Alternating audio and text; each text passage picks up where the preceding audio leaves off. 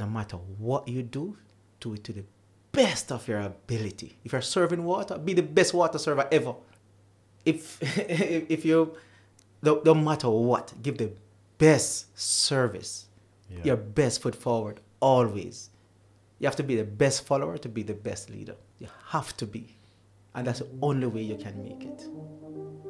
Welcome to the What Next podcast, hosted by Sean Reed, where we pay it forward through conversations. Each week, we will bring you an inspiring person or message to help you on your journey to discover what's next for you. Appreciate it. Really, really appreciate it. Happy to be here. How is your mental health today?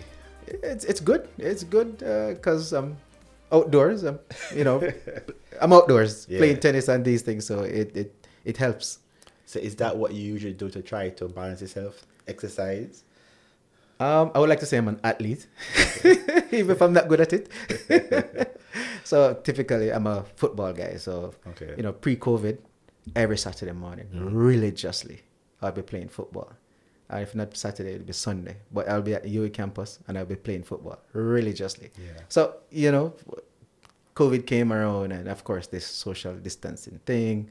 And, the only sport that really facilitated that was tennis. Even though I was playing before still. But, so it was right there. And it was good to, continue to be outdoors. So that helps. That's interesting. So you definitely think that COVID and people not being able to go outdoors probably affect a lot of people in terms of how they feel, upset, sad, depressed, down, lonely. Most definitely. I mean, because we're social creatures. Mm-hmm. We are typically, we like friends, we like going out, we like talking to. I mean, just you must imagine the spirit when you're that family.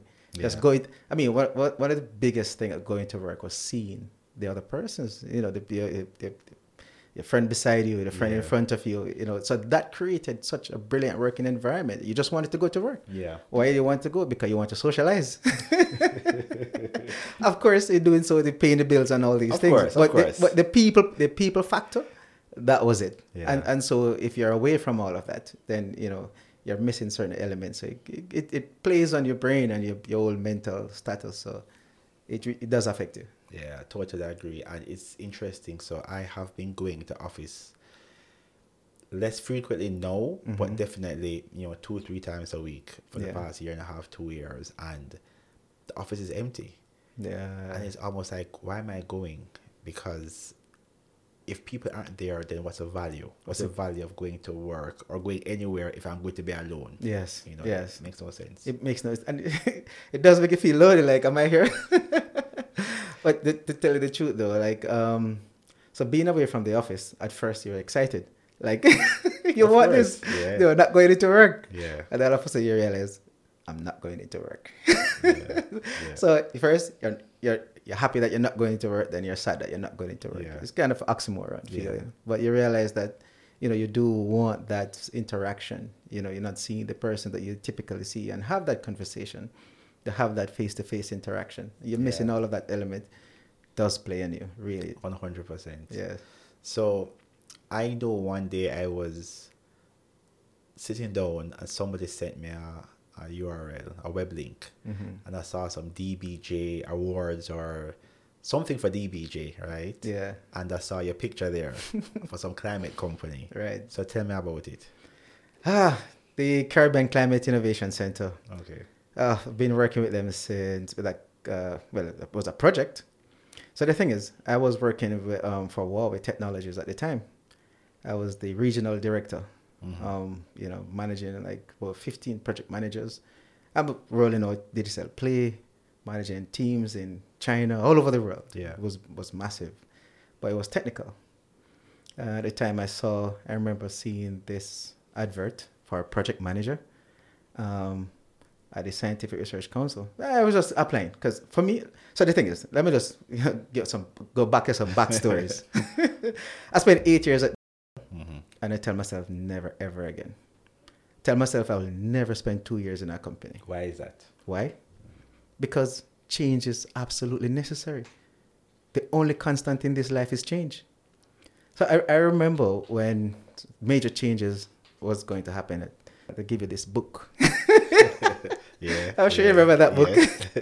Right? And I didn't even read the book because I know what it meant. You know, that some changes coming and it's going to affect you in one way or the other. Yeah. Either you're going to make it redundant, the department's going to be redundant. So I learned from these things. Market, it didn't affect me personally, but you have to learn from your environment. Yeah. And I saw that and I said to myself, you know, I can't afford to, for me to be in a situation where if I'm to be redundant, how am I going to live? Yeah. How am I going to pay my bills? How am I going to, you have a car loan, how are you going to pay a car loan and all of that? You know, you have your loans, you have your family, you have your responsibilities. And it's difficult for persons going through those situations. Yeah. Absolutely difficult. And I use that as, my lessons learned. It was my personal lesson. But, I think that's one of the best way to learn. Learn from your environment. I said to myself, never again I'm going to spend 2 years in a company. Mm-hmm. And after leaving, I got a contract, 1 year contract at another company. Mm-hmm. And I didn't renew it after 1 year. I decided to move elsewhere. And I signed a 5-year contract with Huawei Technologies. Yeah. And it was good. It was good. It was brilliant. But then I saw this opportunity. And at first, I wasn't liking it because I was like, all my project was mostly international. This one, to me, seemed local. But they were saying that, no, it wasn't local at the time. I said to myself, no, I'm not going to take it. And there were sort of some amounts of convincing. But then I realized, I was reading something one day. It's a Chinese proverb. Mm-hmm. I don't know where that book, paper, pamphlet, whatever it is, appeared on my decks that day. And I was reading it and it said, if you're not willing to lose sight of the shore, how are you going to find new lands? Yeah. Like, what? Nice. That resonated. Like, what? What does it mean? Nice. And it was just in the nick of time of making a decision whether I stay there or accept this, this new position. And I'm saying, you know what? I'm going to do it. And I just decided to, to go over. It was a new project at the time. They were just starting up, to manage, projects in the region. And then, it ended in 2018. Mm-hmm. And after it ended, when I say ended, the financing ended. Okay. So World Bank was sponsored through what you call a climate technology program. And they were supporting 5 projects at the time. Prior to CCIC ended, about 2 of them already, one of them probably failed, and the others were ending. All of them were wrapping up, but, not such a good ending. Yeah. But ours came to an end as well. I'm like, no, if we stop this, we're going to leave a massive gap. Because we were financing entrepreneurs. We were providing mentorship. We were providing coaching. So what exactly is Caribbean Climate Innovation Center? Mm-hmm. So what exactly were people doing for those projects? So the first thing, they were finding innovative projects or developing innovative products. For example, they were developing water solutions for communities that never had water before, using technologies that was not in the Caribbean. So innovation really is, so my definition for innovation is you're improving on the process. You're developing something very new, or you're implementing something that there is a gap in the market, so it doesn't exist in the market. Mm-hmm. So it could be a process, it could be a way you market something. Yeah. Because there are products out there that are good, but they're not marketing it properly. Yeah. So you find that, they're not being innovative enough to get those products to the persons that need it. Yeah. And that is a part of it as well. So those are what we took, some of those tools and techniques and lessons we helped to impart on those entrepreneurs in 14 of the 15 CARICOM market countries. Oh, nice. Yeah. And the good part about it, we had financing from the World Bank. Mm-hmm. So we were able to provide grants up to 50,000, 20,000. And, when that ended, we have the Development Bank of Jamaica, so that's what you saw. Yeah. So the Development Bank of Jamaica now financing millions of dollars in supporting entrepreneurs in Jamaica. Over the last year, we have increased our support. So like in the last 2 years would be like $10 million in the last 3 years. Last year was 15. This year we dispersed over $30 million to entrepreneurs. Nice. 30 million, I mean like to 6 entrepreneurs.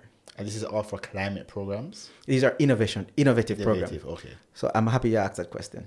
So we're a niche supporting climate technologies. But you see, the market market is difficult. COVID is happening. Yeah. How do you stay afloat as a company? If you look at the climate smart technologies, then you realize that market is so small, even though we're still within supporting those type of technologies, but what we expound on the innovation aspect of it. Okay. So once an entrepreneur have an innovative product within any sector, that we do support them. We provide those support also. Technical support through our partnership, to our partners, and also financing through, of course, the Development Bank of Jamaica, and now the Caribbean Development Bank, and of course, the Inter-American Development Bank, one of our biggest sponsors. Okay. How does somebody submit a project to be sponsored? All right, we have various programs. We have our Climate Launchpad program. I would say that's one of our biggest programs. Why? Because you don't need to have a business to come to us, as a matter of fact. All you need is to have an idea. Okay. So if Sean, you're home, we have an idea. Like, okay, tell me about this idea. And of course, we kind of validate the idea to see if they go through a validation process to look at if the idea is going to be bankable, how you're going to make it sustainable. Is there a real market for it? So we go through different assessment and we help you with that. And this is all free. Okay. No, there absolutely no cost. Yeah. I have a doctors walk into my office like, I invented this device, and they want us to help them to get it patented. And we have worked with our partners in the UK and the University of Texas, in the US and the UK. Specifically in the US, University of Texas, to help them, help them get the necessary patent they need in the States to start moving the development of their products and so forth and so on. So we have done a lot of that. So the Climate Launchpad program is one of our flagship program. All you need is just to have an idea. They get to apply to that program. Then if they're accepted, then they enter what we call a boot camp. It's a business boot camp. Yeah. But the bootcamp help them to structure the idea properly, help them how to pitch it, and then they move forward to what you call a pre-accelerator program. Okay. And that's the 6-week program just to train them, to help them to do their market research, help them to understand their customer base, help them to develop the product itself, help to identify how climate smart it really is, building the team, founder's dream, building a deal. What is your deal? What are you selling? What is the cost for the item or product that you're trying to sell? So we help them to, do all of that. And that is done through a 6-week accelerator program. All of this is very competitive, but you get to compete first locally. And if you're in the top 3, then you move into a regional competition. Okay. Where you compete against other Caribbean and Latin American countries, including Canada. So you have Central and South America, and Canada participate in this as well. Okay. So these are all the top players now from these countries that you get to compete against, and if you're in the top 10 out of those in that competition, then you move to the global grand finals. Okay. Wow. We have had a couple of entrepreneurs in the global grand finals, so we're doing well. Nice. Yeah, man. So when I think about especially in Jamaica, right, climate change and factors that impact climate change, right, we seem to be doing a lot of wrong. Yes, we are in Jamaica, right? Whether it is we don't have sanitary conditions in many communities. We don't have running water in many communities. We meaning, residential and commercial, dump waste into gullies. Yes. That goes back out into the harbors, right? Is there anything being done to market innovative climate projects in Jamaica so people can try to find ways to make things better? So you don't find that on a grand scale. Okay. And one of the things that we tried a few years ago, we tried to work with major corporations, and he said, okay, we understand your core business. We don't want to take you away from your core business. So you focus on your core business and your bottom line, making revenue and all of that. But let us come in and help you to find solution to some of the challenges that you're having. And all you have to do, so if you say you're providing funding, say $20,000-$30,000, we guarantee we find 3 or 4 solutions within a 12-month period. Right. 3 solutions of which you can decide, which one you would like us to further develop and implement. Right. And, you don't have to provide any further support beyond that, rather than allowing us to help solve those challenges that you're experiencing internally while you focus on your core business. We will find the technical support. We will find additional funding from our partners and key stakeholders. But fundamentally, what we want to do is to help you to solve these challenges. And, outside of the corporations, it comes down to communities. We try to work with other community-based organizations and not-for-profit institutions to work with them for beach cleanup. Well, not just beach cleanup, but how do you prevent it moving forward? Right. Because cleanup is just one thing. They're going back to it's a Band-Aid. It's a Band-Aid. Yeah. Exactly. So you want to look at long-term and sustainable solution. Yeah. So we try to incorporate all of these situations within our program. Because we have several programs. I mentioned the Climate Launchpad. We have idea generation session. This is where we invite sector experts from all the different sectors to come and speak to some of the challenges. And then we give the entrepreneurs or, aspiring entrepreneurs a mandate to, if you can develop one solution to any of these challenges that these sector experts are speaking about, then we will personally fund you. Wow. We will personally finance you. We'll give you the technical assistance. We will give you, all the necessary support that you need. But this is how we're trying to not just, put a Band-Aid on what is happening, but find long-term solutions. But fundamentally, when you speak about climate change, we're really speaking about, trees, Yeah. that we're really cutting down and, we're not replanting, and that is essential. Is deforestation a big deal in Jamaica? It is. Yeah. A massive deal. It is. We might not think it is, but it really is. If you're in the plane and you look down, the island looks green. Yeah, it does. It looks very lush. That's why it's lush. Yeah. It is lush. But, if you find that if you keep chipping away at something, it's going to, over time, it's going to not have that lush look that it really has now. And so you have to stop it now. Now is the time. You don't want to wait until you don't wait until a car break down a roadside before you fix it or before you service it, right? You're going to try and have it serviced so that, when you're driving, you feel you're confident. Yeah. So that's where we want to be. We want to solve it now.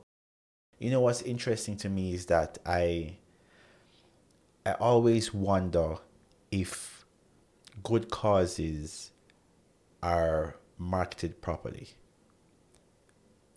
When you're on the radio or you listen to the radio or you watch TV or in the paper, you're guaranteed to see parties, drink, sofa, couch, fridge, stove. Yeah. Right? Guaranteed. Have to see that kind of stuff. Yes. But you don't see churches advertising. No. You don't see how to help children advertising, how to sponsor a kid for school advertising, how to give back to the needy advertising. No. The things that, let's face it, have real impact on society aren't advertised. Yeah.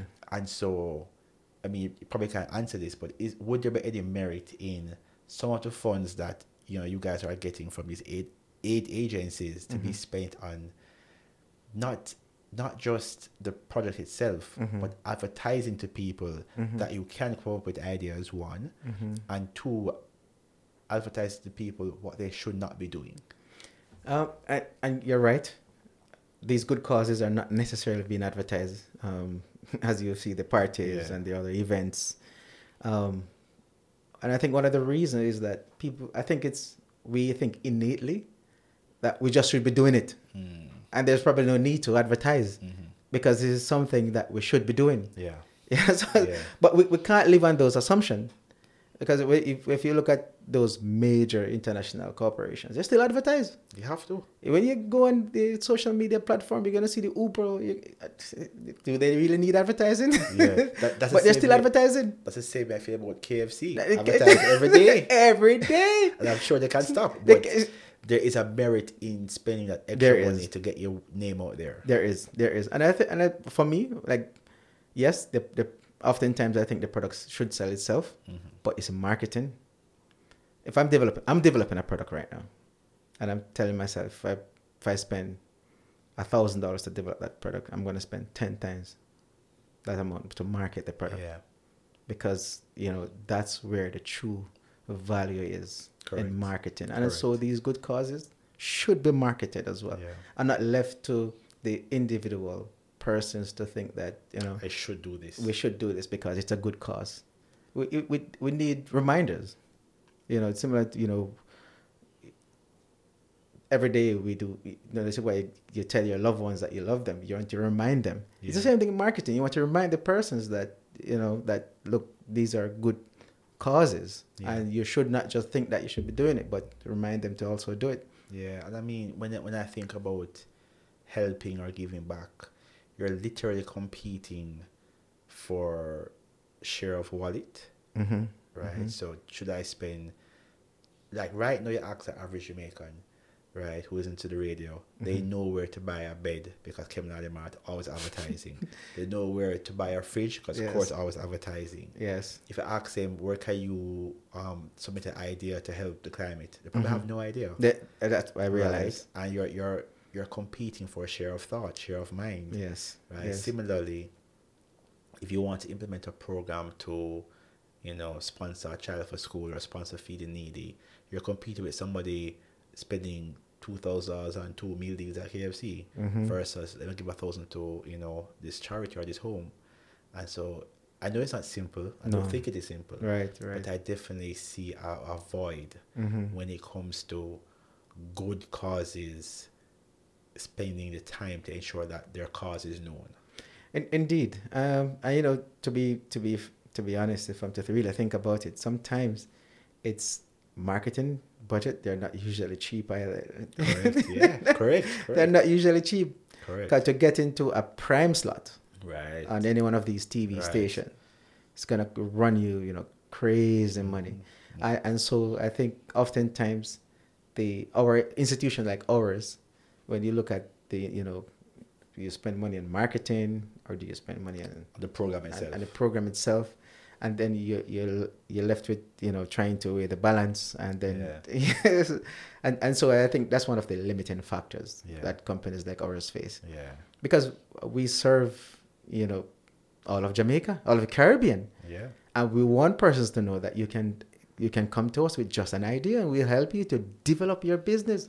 This is literally, and I'm not the most avid newspaper reader, fair, but it's the very first time I'm hearing this. I've never heard it on the radio before. Yes. I've never heard it on TV before. Yeah.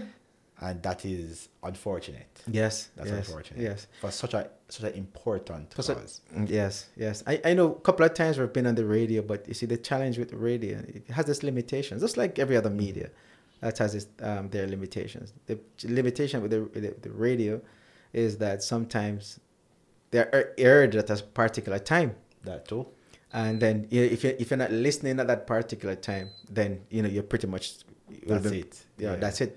So I definitely think that you guys could use social media a whole lot more. Yes. That is in quotes free, right? Because you have to pay someone to do the graphics, etc. But use social media, use these other means that if a 9-year-old can sit down in their bedroom and get a product out there. Yes. This is such an important cause. It is, but I must say though that the Development Bank of Jamaica, DBJ, they have I must credit them because they're really been trying to get us what you call the business service intermediaries. So we are their partners who finance and support entrepreneurs, but through the funding that they provide. So they have been doing some amount of marketing on our behalf. Okay. So I must credit them for the work that they are doing there. But more, of course, definitely needs to be done. Yeah. So, when I met you, you're doing IT. Yes. Right? And now you're managing projects to help heal the Caribbean. Right? What was that transition like in terms of moving from IT to project management, technology projects to now, climate projects, helping the world projects? Was it easy? Was it always a love to help the Caribbean, or did it just happen over time? I would like to say it happened over time. There are points in time where I think I kind of do an assessment and see where I want to be next. Um, when I was in high school, at Edinallen, right? I played school challenge quiz, and I lost my very first match. Yeah, I cried. Yeah, cried. That's all I wanted. Yeah. Didn't even want my CXCs. Yeah. That's all I wanted. School challenge quiz. School challenge quiz. And that was my drive. And because of that, I decided that I'm going to go to Glenmuir High. Mm-hmm. Did I have the grades to go to Glenmuir High? It's another thing. No, a matter of fact, when I applied at Glenmuir, I was refused. Okay. Because I never had the grades. But I persisted and decided that this is where I want to be. Because I want to play school challenge quiz. Mm-hmm.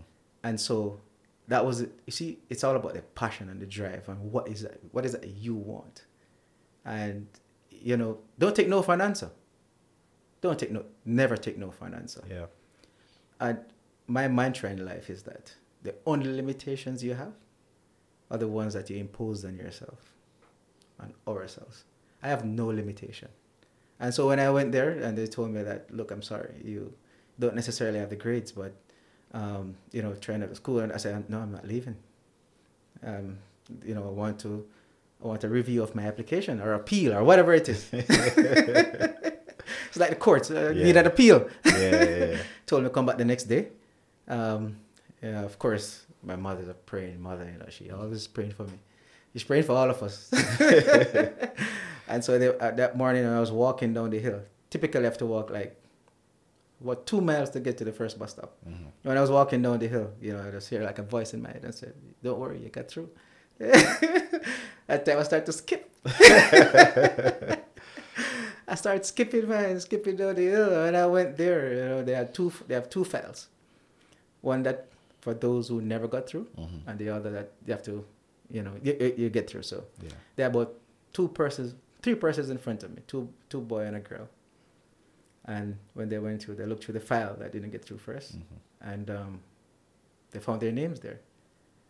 And including the girl, I'm like, wow, no, please tell me I'm not going to find my name here today, I went in, I looked in that file and couldn't find my name. And I started searching again.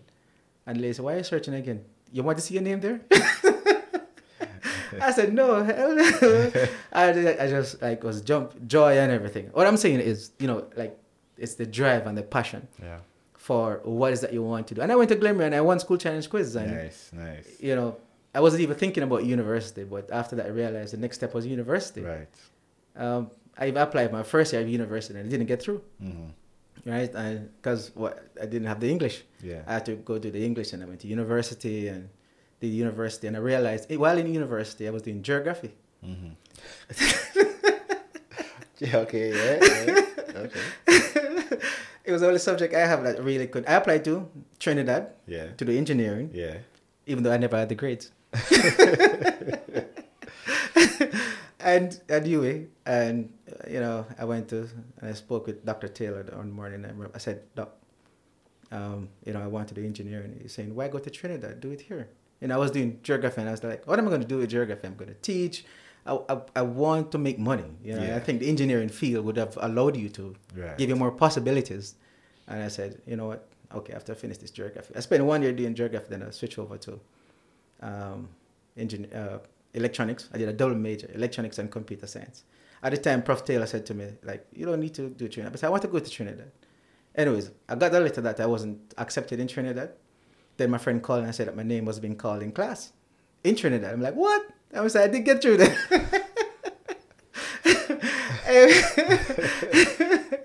Anyways, so, it was like I did my double major. Yeah. And right after that, I went to, working with Digicel. Mm-hmm. I finished my exam this week and the following week I was working for Digicel. Okay, cool. I mean, so it's all about the drive and the next step. Transitioning, so doing infotech and programming and all those things was a stepping stone for me because I realized where I want to be and where I want to go, I have to use that. And so my first year, I wanted to be a project manager. And they were doing, at the time, persons were saying, look, there's dime a dozen project manager out there. I'm like, so what? That has nothing to do with me. They're not me. Yeah, that's attitude. That's the right attitude. Yeah, that's what I mean. And so like you try to apply. I mean, there are too many project managers already in the field. And I'm said, okay, but that's nothing to do with me again. And so when I had the opportunity, there are times that I was throwing out applications, but I would never accept any because I wasn't willing to accept any increment on my salary as well. You know, I think that if you want me to leave, you have to pay me for, you know, everything else. And so when I left as a senior project manager. You know, I was never a project manager. Right. But when I left, I was a senior project manager. And I moved from a senior project manager to a regional director in project management. So if you really, it's all about your drive and your passion. Because when I was at the CCIC, as I said, it was a project. And then it ended after a while. But these things, I realized there's no part of the journey that was easy. Because when the project ended in 2018, there was zero funds, no funds. I spent 2 years without a monthly salary as a CEO.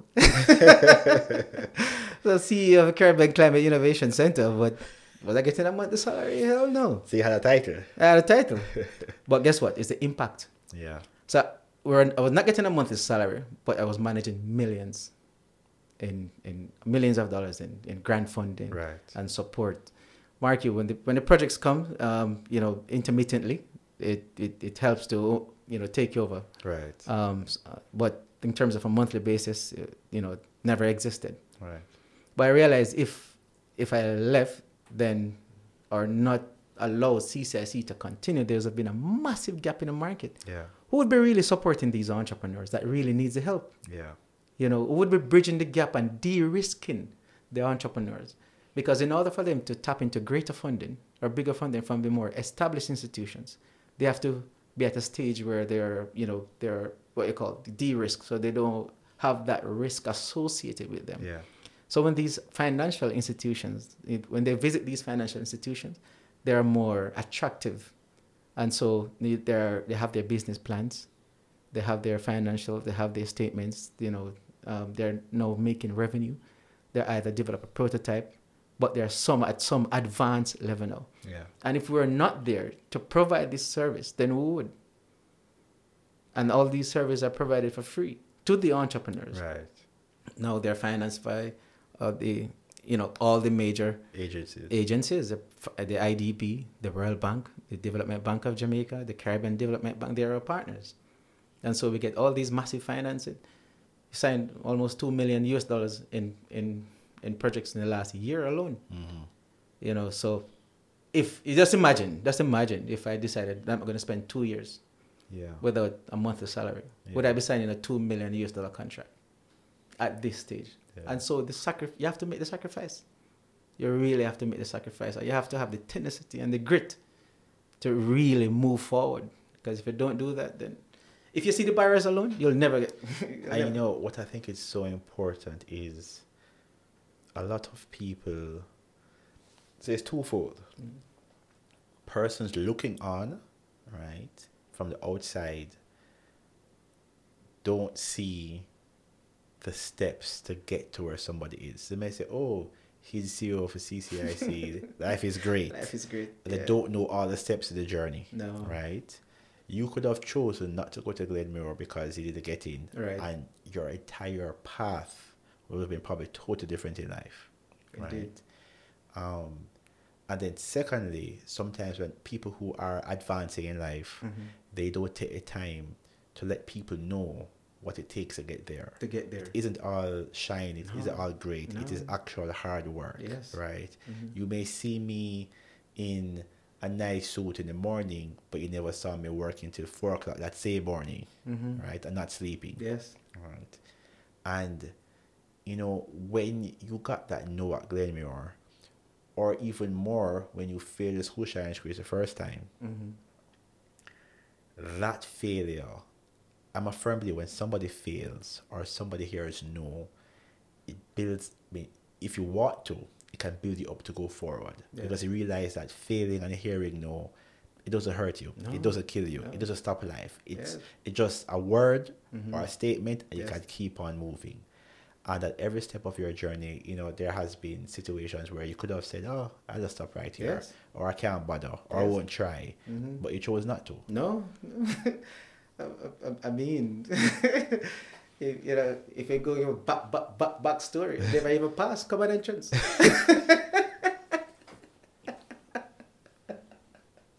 All right. That is funny. Okay. All right, cool. It's what it is. And then I never passed common entrance. Then there was special entrance. Okay. So some school had special entrance that you go and sit the exam to try and get into those schools. Pass none of those.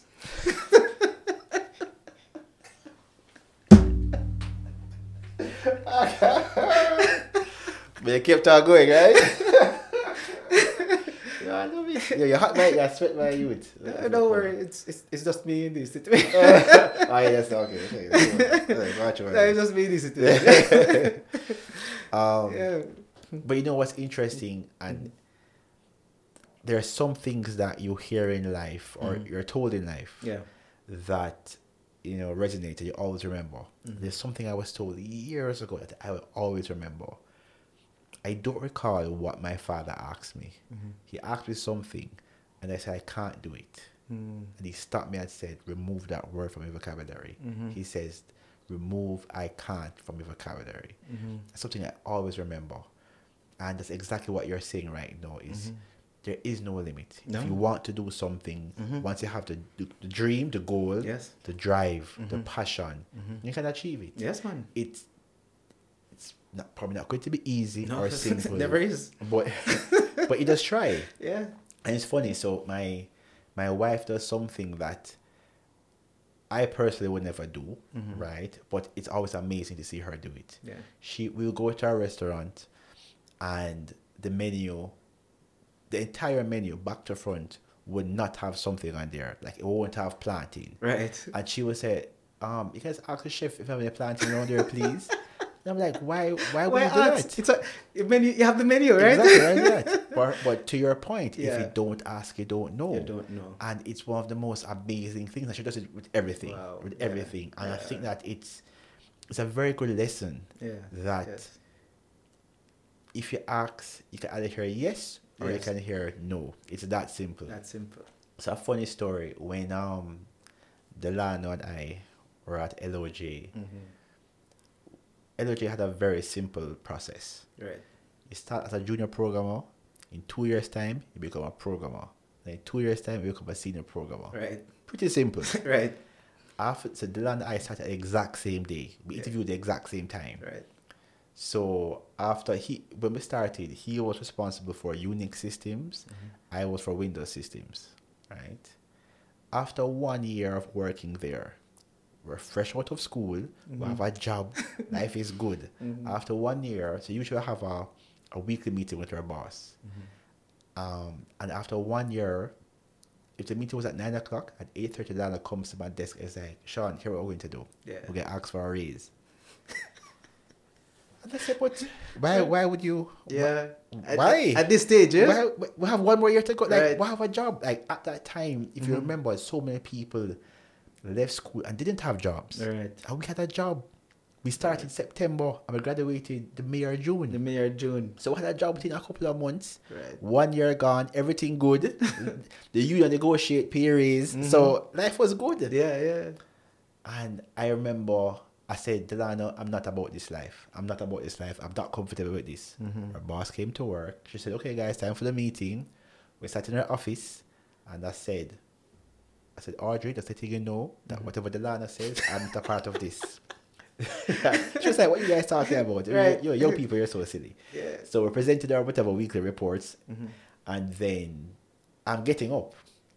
And Delano was like, no, Sean, sit down. I'm going to ask her right now. Right. I was like, dude, I'm not about this life. Right. And he asked, he was like, Audrey, we've been here for a year. We're working really hard, right? And I believe that Sean and I need to get a promotion and a pay raise. Wow. And I said, Audrey, I'm not about this life. I'm good. I am good. And she sat down and she was like, I agree. You guys are working hard. You're doing a good job. Right. And Delana said to me after that one of two things could happen. She could either say yes, I will get it. True. Or she says no, I will go back to her seat and continue the exact same thing. Right. And he was right. I mean, even if we did not get it, right, he was totally right. Totally if she said right. no, nothing would have changed. Nothing would have changed. And sometimes we work ourselves up so much for a simple answer that literally is not that big of a deal. True. And the reality is that if you ask, there's a 50% chance of hearing yes or no. If you don't ask, there's a 100% chance of nothing changing. Nothing. And so when when you tell your story about what you've gone through and just keep on pushing and keep on dreaming, it's really important. Yeah, and I think it's really important everybody understands that a no doesn't hurt. A no literally doesn't hurt. It doesn't hurt. I like your wife's situation where she's nothing in front of her defines her decision. Correct. Or what she does. Correct. Nothing. If she wants it, she's going to ask for it. Exactly. Because we tend to accept what is in front of us. You know, I tell you, like right now, I'm in the process of, by the way, it's on my goal. There's never been a company that was a project that's been sustainable. CCIC is the only company in the Caribbean that started from a project and is sustainable to date. Wow. To date. And as a team, so, I want to highlight the importance of team as well. Because the team and I, we sat and we wrote projects to get financing. And then never left. And for me, it's about, you have to think ahead and plan ahead.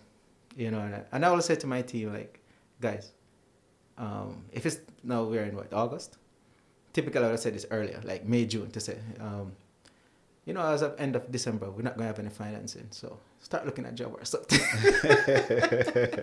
I have to be frank. Yeah. Unless we're going to, come together and ensure that we have necessary funding. Nice. And it always works out.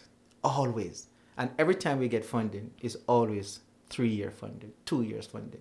So it's either $500,000 a year, or $1 million, or, in USD. I'm like, okay, guys, so when you put your heads together, you realize that, and you plan.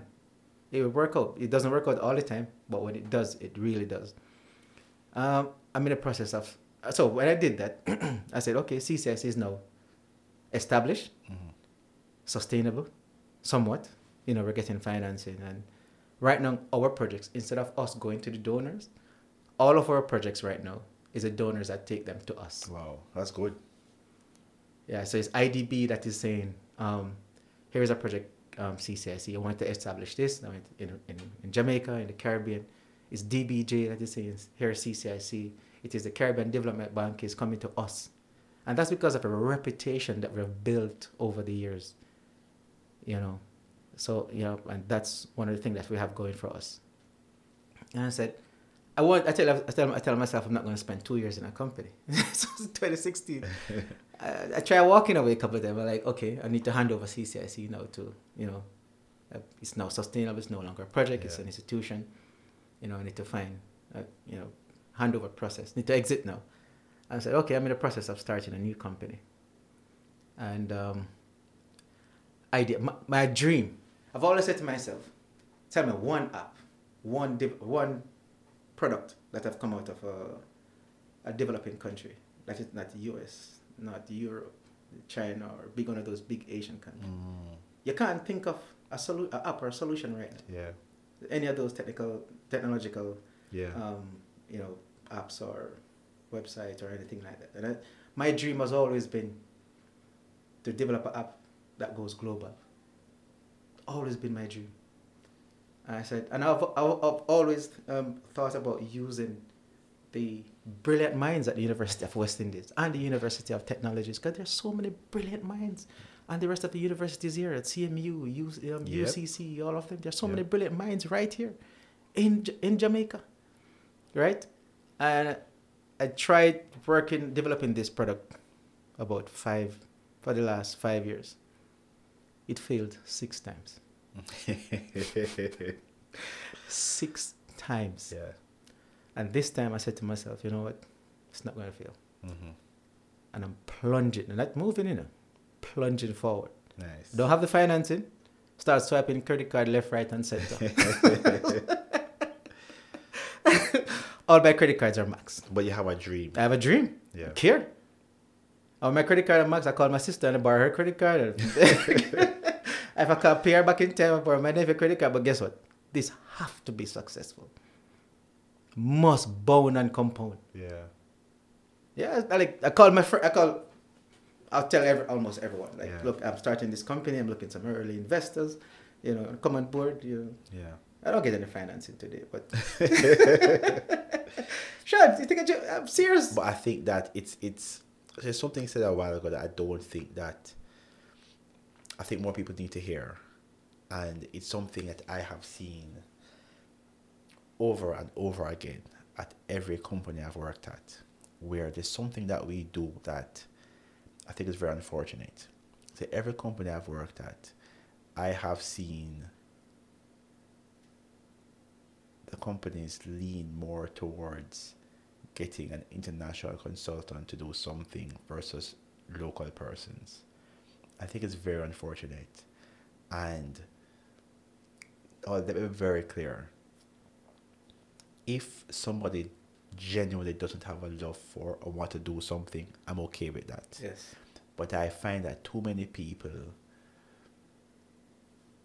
get stuck and they don't realize that they're stuck. Mm-hmm. So one thing I remember learning when I was in CXC was my teacher said that if you don't practice math, it will leave you. Mm-hmm. Math is very unforgiving. Mm-hmm. And it's true. True. And the same is with so many other fields.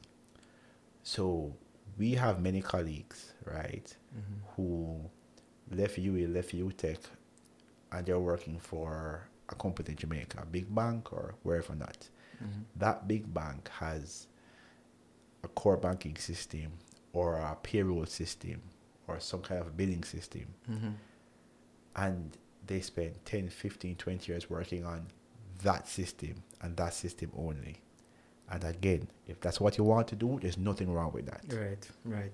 But what happens is that some people who do want to grow more start to doubt themselves because they realize that they have not learned or done anything outside of this core banking system.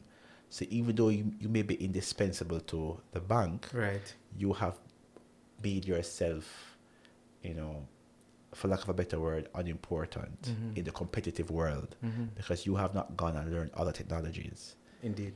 And I think that the biggest lie that we tell ourselves is that the talent doesn't exist here. The talent exists here. The talent is very great here. What we need to do is have to challenge that talent to do more. So instead of getting a consultant to build a new app while you keep the junior programmer working on the core system, ask that junior programmer to build a new app. Let them learn a new technology. Let them stretch their legs and learn something new. But way too often, we keep the local talent on the mundane activities, and we hire a consultant to come in, build a nice, fresh, shiny app, and then we say that local people could have never done it, which is not true. Not true. Sean, I tell you, I was working with this guy who was in first year at the time, Ricardo Gainer. Brilliant. I think the guy's a genius. He came in and we were, he was an intern with us at the time at CCIC. And we told him we wanted a CRM to be built. And he built a CRM. First year at UTech, he built a CRM. At the time, the market was shifting. And we were saying, okay, let's shift away from the CRM. Let's build a learning management system. And we started detailing the learning management system. And he built a learning management system. A learning management system that was used by the World Bank. Nice. By the World Bank in a few countries across the world. And he was in for a second year at this time. Yeah. Right? Marky is not a graduate, not a final year student looking to go into the working world. Very early. Right? And then, we're working on a few other things. And, actually the first time I started this app. But sometimes we are driven. I think sometimes necessity get the better of us as well. Because we have so much. We are Jamaicans. We are creative. Very creative. And we are brilliant minds. But sometimes, we limit ourselves to the necessities of life and we're not willing to take the risk or push the boundaries. It's taking that risk. Yeah, it's just taking that risk. Let me tell you, I think all I've been taking is risk since. That's all I've been taking. Yeah. And trust me, a few years ago, I told myself that I'm retired.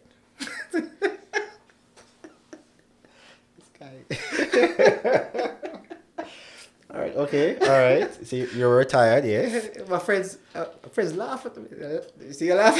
My friends laugh. They laugh at me. I'm like, retired? So what are you doing here? I'm saying, what, you want me to just stay home and be bored? No, I want to be here. Right. Yeah, for me, that's retirement. I'm happy. I want to be in this space. I mean, at the time, I feel like I don't need to go in. I never had to go in. Right. Mark you, I never had a house to my name. Never had nothing. Never had millions in the bank. Yeah. Never had nothing. But I feel like I was retired. I was retired. Yeah. My kids still have to go to school and all these things still, but what is retirement really? Because oftentimes people are retired, they're gonna end up finding something to do because they miss what they've been doing. Correct. And if you're enjoying what you're doing, it's all about your state of mind. You understand? So I think I was living my best life. And that's pretty interesting. So there is a couple I watch on YouTube, right? And they have been traveling for 6 years straight. And clearly they've built a business out of it where they're, travel vlogging for companies. But the point of the matter is that you have to create your reality. Yes. So yes, there's a reality given to us that you go to school, you get a job, you work for 40 years, you retire, and you die after 20 years after that, right? Exactly. That's the picture that has been painted for most of us. Yes. Right. Yes. But there's so many people out there who have made their own path. And so yes, you in quotes retiring, that's your decision. That's your decision to say, look, I'm to step back from certain things right now and see what I can do next. And too many of us, out of fear, out of obligation, we may want to do that. We may want to take a 2-year break to see how we can shift things, but we're afraid to. What stops somebody who has a heavy mortgage, etc., from either selling their house or renting out the house and downsizing so that they can take a year or two off to think about what's next in their life? Yes. Nothing. But there are certain things that we say, but if I rent out the house and live in an apartment, what people going to think? Yeah. And who cares what people think if you are literally going after your passion? Yeah. What other people think is not important. Look, I realized that in life. I learned something very early. Again, all through people's experience, and I said to myself, if you are to go like broke right now and reach out to somebody, same people who I say, you have to do this and to do that, you have almost no one to reach out to. And I was in a studio apartment all the time and when my salary tripled or quadrupled or whatever it is, I was still living in that apartment. I tell myself I'm not going to leave until I'm moving into my own space. And I tell myself, Mark, we're human, so we still make the same mistake. I was saving up to buy one of those high-end cars, cash.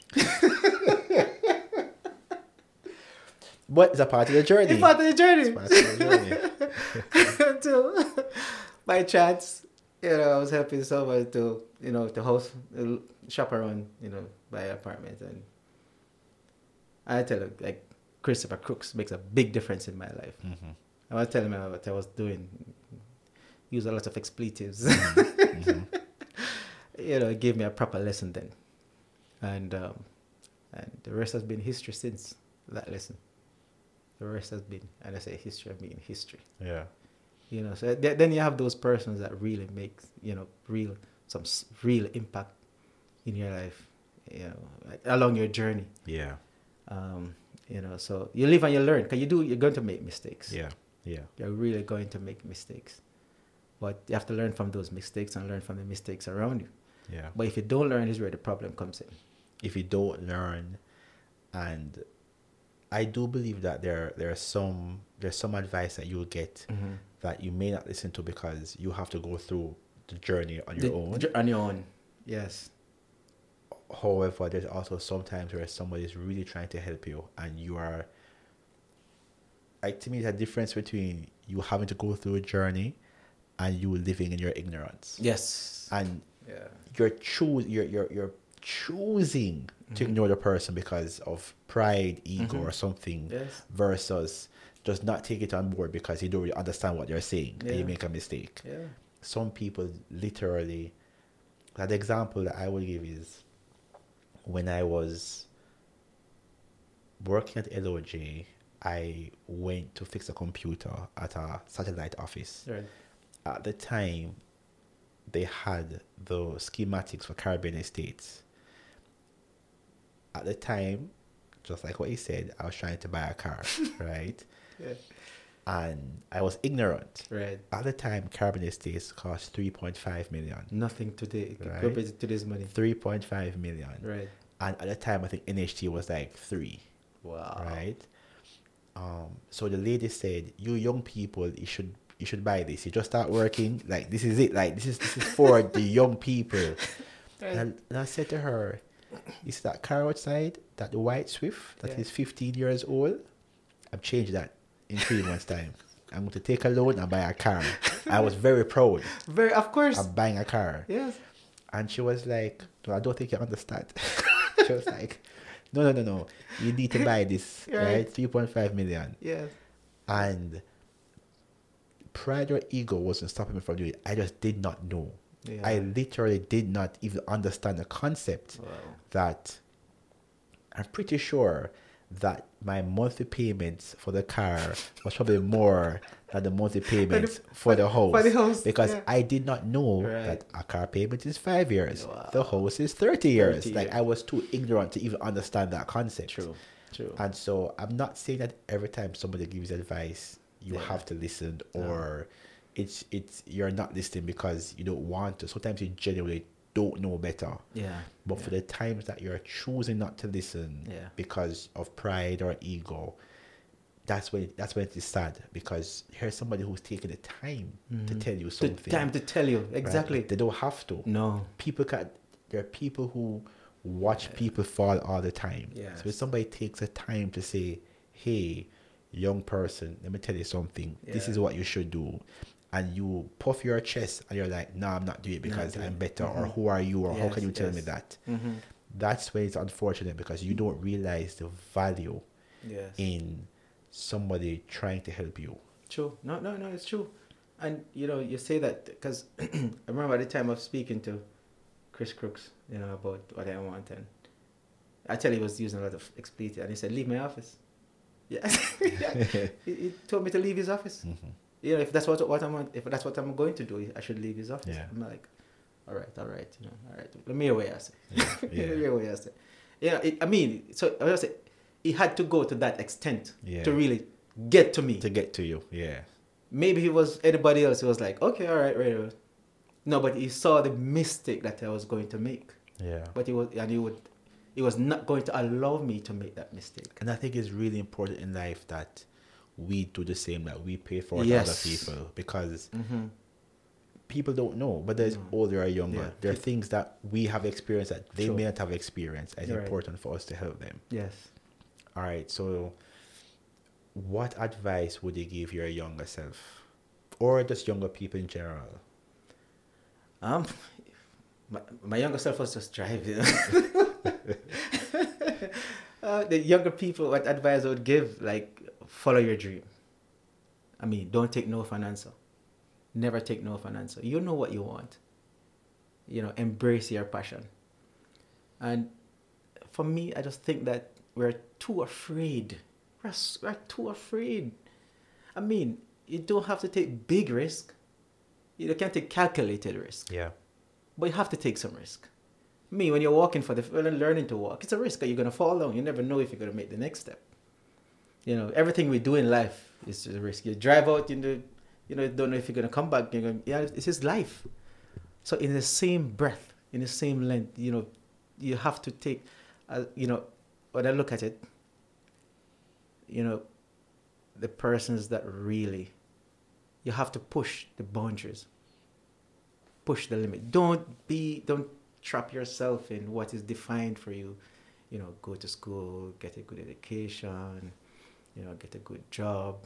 That is important because that can be a stepping stone. Yeah. I want to say it, but I don't want to say it. But I hate school. I understand. No, I understand. But I do it because it's essential. Yeah. As much as I hate it. Yeah. A lot of persons don't know. I've been doing my PhD for the last. Really? Yes. Okay. In what? Innovation technologies in the Caribbean and barriers to entry. Wow. Of innovative technologies. And I tell myself, like, I'm going to put that on pause. So I can, I just put it on pause. So like I said, I hate school. Mm-hmm. I do it because it's essential. Right? I would say I understand what you're saying. And it's something that you realize later on. School is a tool. It's a tool. And I think way too many of us, we are told and we believe that school is essential. Yeah. It's a tool. It's a tool. You have to know how to use it. Similar to what you said earlier about, your first job in IT, you said it was a stepping stone. Yes. And in my mind, you have to look at everything as a tool, as an opportunity, as a stepping stone, as a conduit. Yes. What do you want to achieve and what are the tools you're going to use to get there? To get that, I can take this route or maybe the school route or maybe this route. And you try different routes to get to where you want to go. Yes. Because when I look at life and look at certain things, when I realize that there are certain... I never know people could make $1 million a month. Like, that was unfathomable. Yeah. But when you see it, you start dream. Yeah. You're right. You start dream, right? Right. Like certain things you just kind of think of. Like, how do you do that? Like, then you start dream, make it, and then you try to make it your reality. Somebody sent me a video that there is this young lady who I guess is a YouTuber, and she made a statement that if you're not making $500,000 a month, you're not doing anything. Okay. Something I'm probably misquoting, but something along those lines. And apparently she was getting a lot of flack because people are like, her head is in the clouds, etc., etc. And I think that,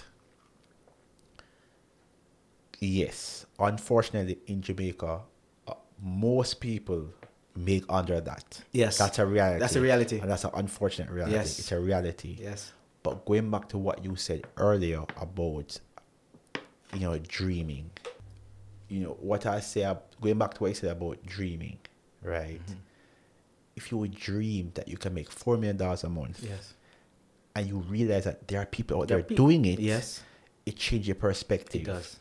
And you also remove that barrier. It does. That it is only some people can do that. Right. No, you can probably do that too if you take these steps and make these decisions. Correct.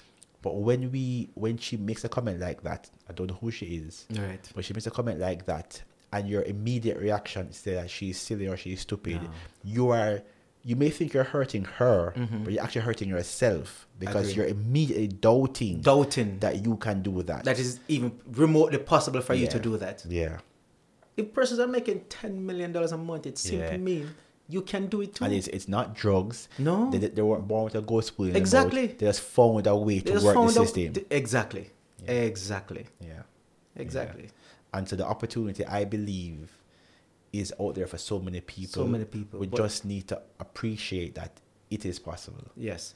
I you know what? One advice I would give to, the young generation, no matter what you do it to the best of your ability. If you're serving water, be the best water server ever. Yeah. Yeah. If you, no matter what, give the best service, your best foot forward, always. You have to be the best follower to be the best leader. You have to be. And that's the only way you can make it. People don't often realize how many opportunities are given to people who weren't trying for the opportunity. Who weren't trying. And what that means is that you have to be on your best behavior, or you have to put your best foot forward all the time, because you do not know who is watching, who's recognizing.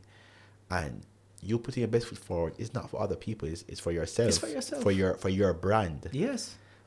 But the knock-on effect is that when your brand shines, people are seeing. Yes. When your brand is dirty, people also see. People are seeing. So I don't want people to believe that you must put a good foot forward for other people. No, you're doing it for yourself, to ensure your brand is powerful. And by default, other people will see it. And that is how opportunities happen. That's how doors open. Yes. Because somebody's like, if you're that passionate about serving me this water, I mean, exactly. Can you imagine if you paid money to do it? Exactly. It's little things like that people don't realize. You've had an amazing journey, right? From failing school challenge quiz to leading climate change in the Caribbean. What's next for you? Next is to start this company. I'm starting a new company. It's going to be a global company. This one is going to be big. Even if it's not big, I don't care. It's going to be big. It's my next step. It's my next journey to start this company. It has to be, for me, it has to be successful. It's going to fill a massive gap in the Caribbean, in the US, in Europe, I believe. But the product has to be solid. So the only thing I'm thinking about now is to ensure that the product itself is solid. And if it is solid, then I believe it's going to be huge. And right now, I'm taking all the risk. I'm told, why are you spending money on this when you have your daughter's school fee to pay? That's what it is. I mean, school fee will pay this. I need to do this. This have to work because there's a need. There's an absolute need for it. Thank you so much for listening to this conversation.